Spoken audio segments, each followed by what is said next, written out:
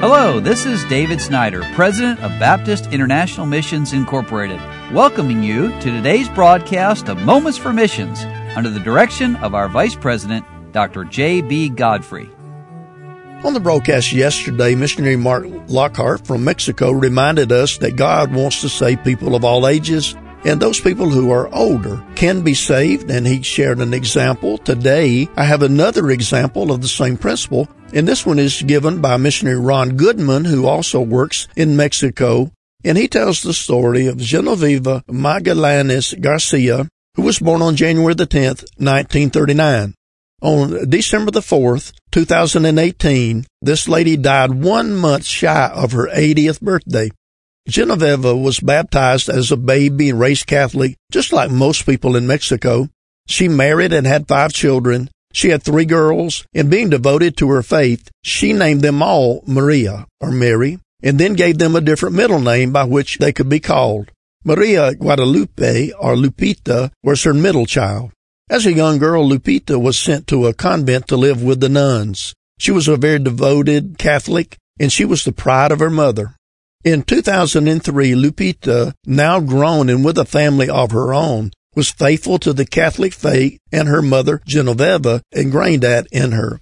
However, there was something wrong. She felt empty. She felt that something was not right, something was missing. On a Sunday in late May, Lupita went to church that she attended since she was a child. After the Mass, she got down on her knees and asked God to show her if what she believed was the truth. Well, 3 days later, I had the privilege of knocking on her door. I patiently explained the gospel to her detail by detail, but she did not accept the Lord that day. However, I returned that Saturday and was able to lead her husband to Christ.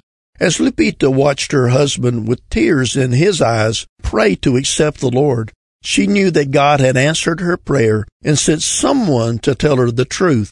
And that day, Lupita also accepted the Lord with all of her heart. Lupita and her husband, Salomon, were saved on that last Saturday in May of 2003, and they began to faithfully attend our church in Morelia, Mexico, and were baptized on July the 31st of that year. They were both excited to know that the Lord had saved them and to share their new faith with others.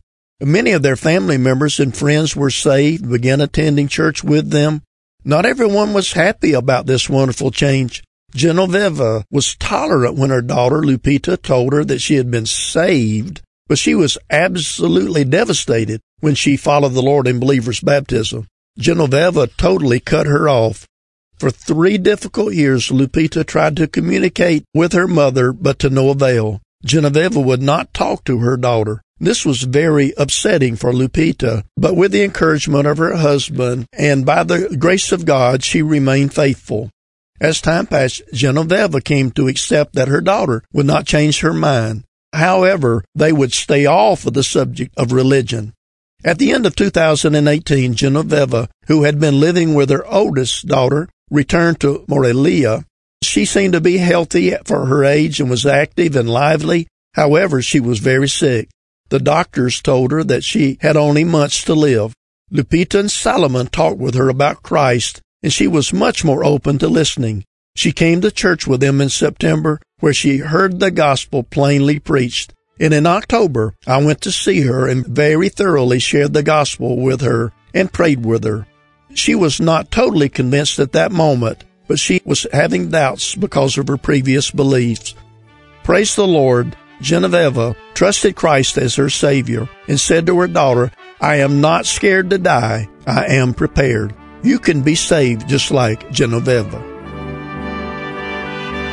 You've been listening to Moments for Missions. For further information, please write to BIMI, P.O. Box 9, Harrison, Tennessee 37341, or call us at 423-344-5050.